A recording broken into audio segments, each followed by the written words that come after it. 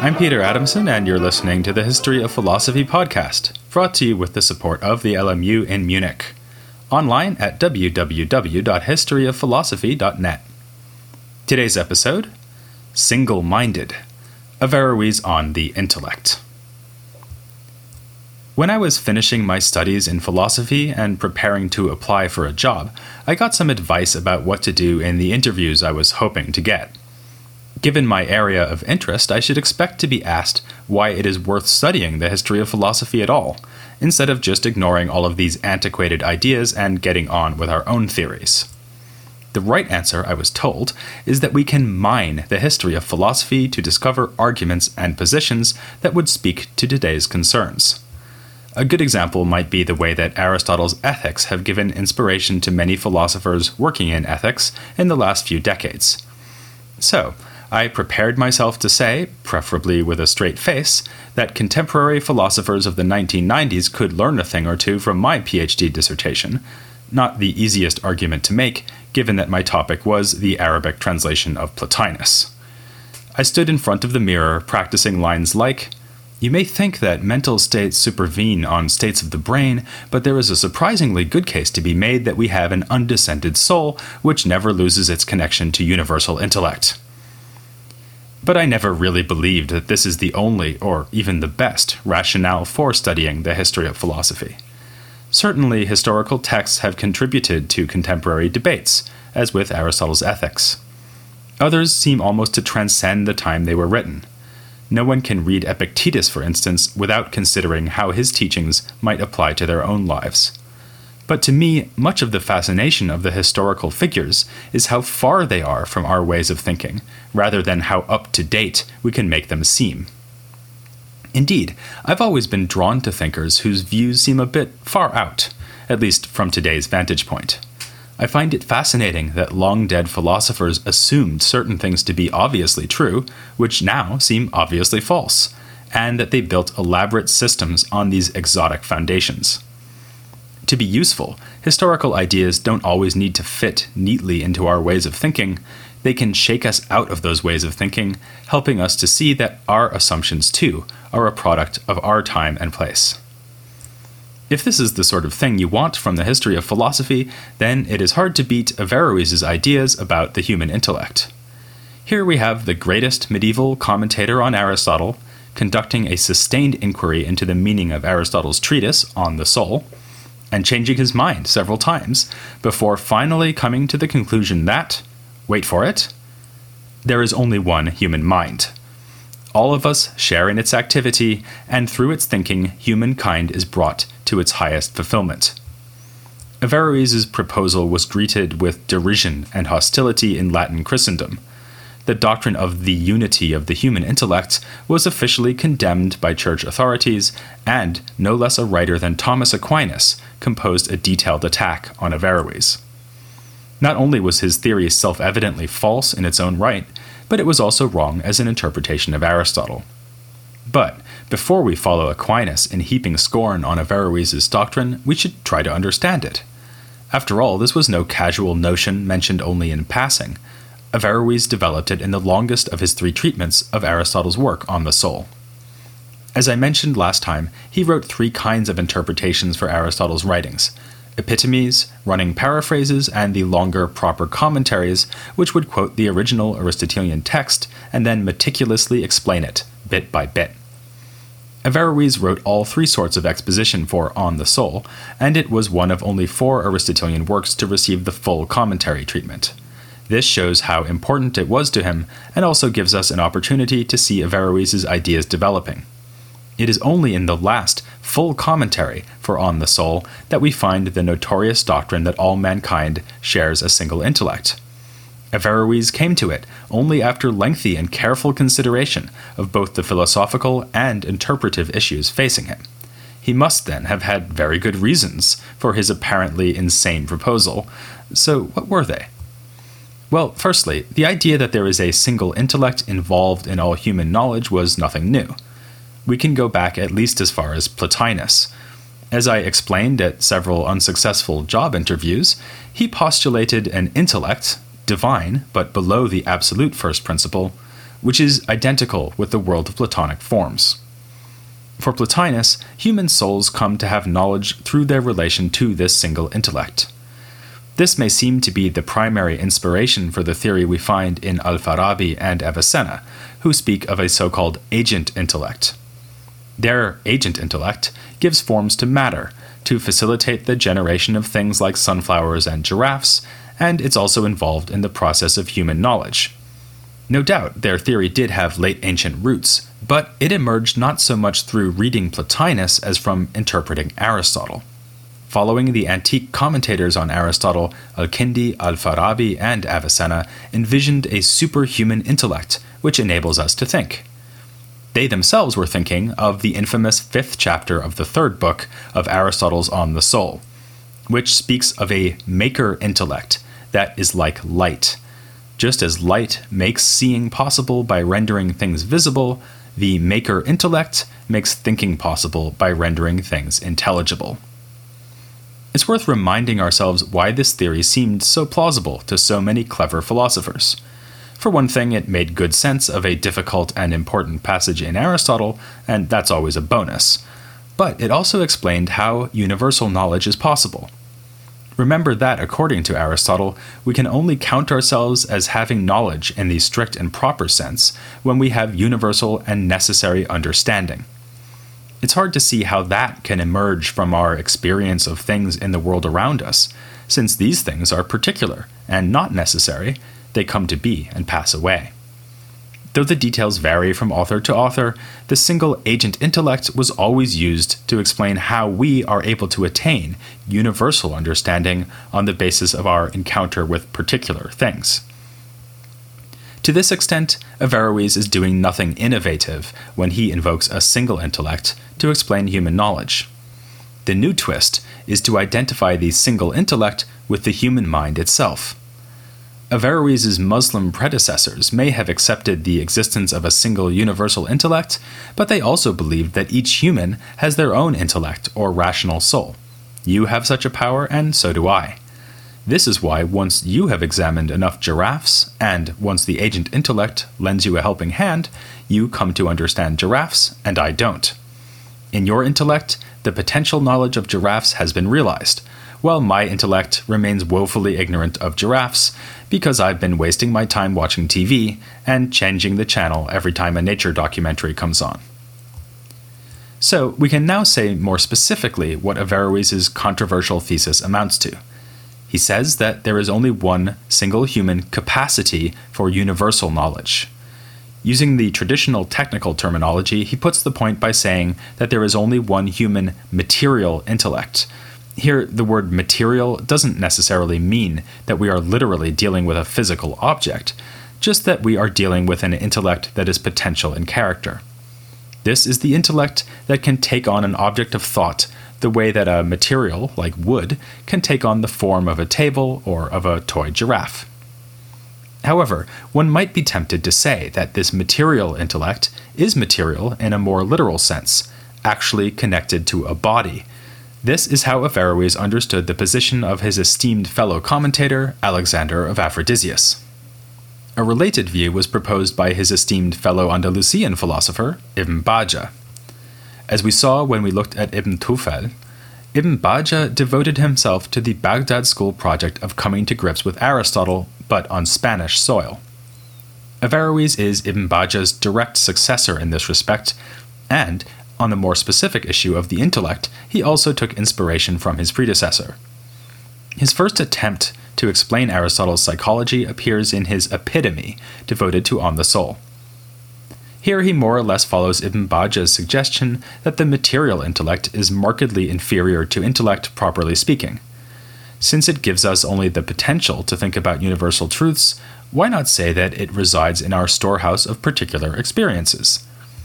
After all, it's thanks to your encounters with various giraffes, like Hiawatha, that you are able to arrive at scientific knowledge about giraffes in general.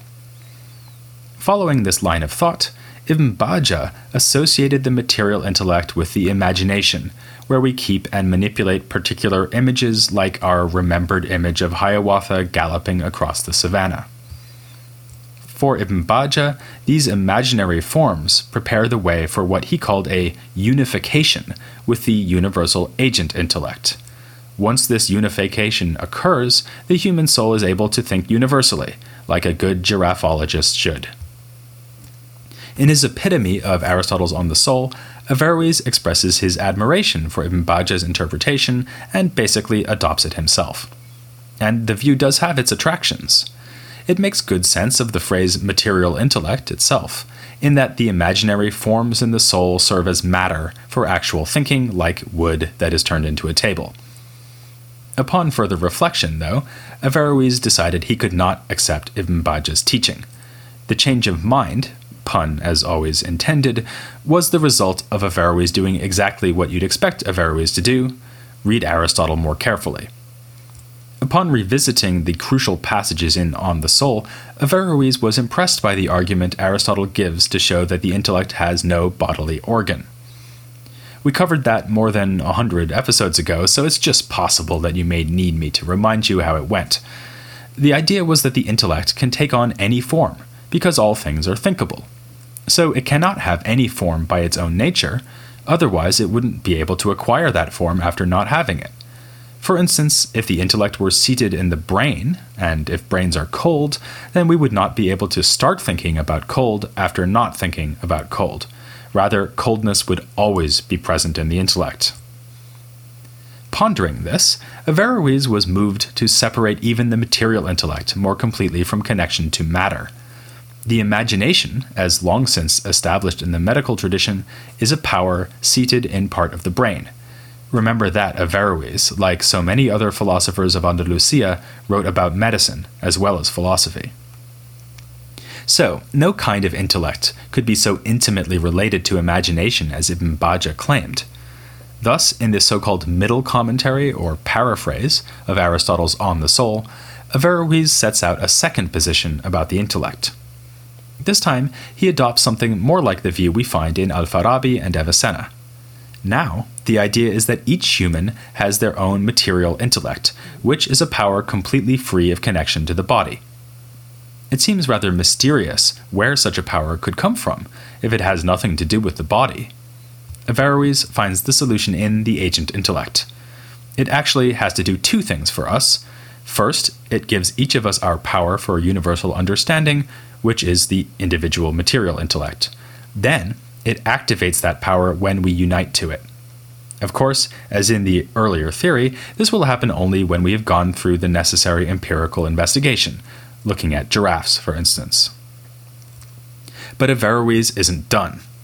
Pondering the issue yet further, and probably reading On the Soul a few dozen more times just to be on the safe side, leads him to the realization that this theory has one little problem: it makes no sense.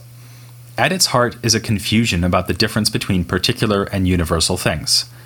That my own particular experiences of giraffes are mine is easy to understand. They are stored in my imagination, and this is seated in my brain.